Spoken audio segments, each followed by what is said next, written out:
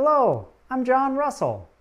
It's time to look at a vowel sound that is important if you want to talk about yourself, the I vowel sound. The I vowel sound is also one of the subject pronouns in English, I. The I vowel sound is a vowel sound followed by a semivowel, in this case a y sound. The I vowel sound is a diphthong. This term suggests that your tongue has to move quite far in your mouth. Your tongue should be relaxed, flat, and in a low central position in your mouth. Then the tongue needs to move to a high front position.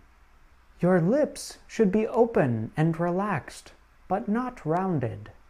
They need to close up a bit when moving to the final position. I. The I vowel sound has a few common spelling patterns that you should know about.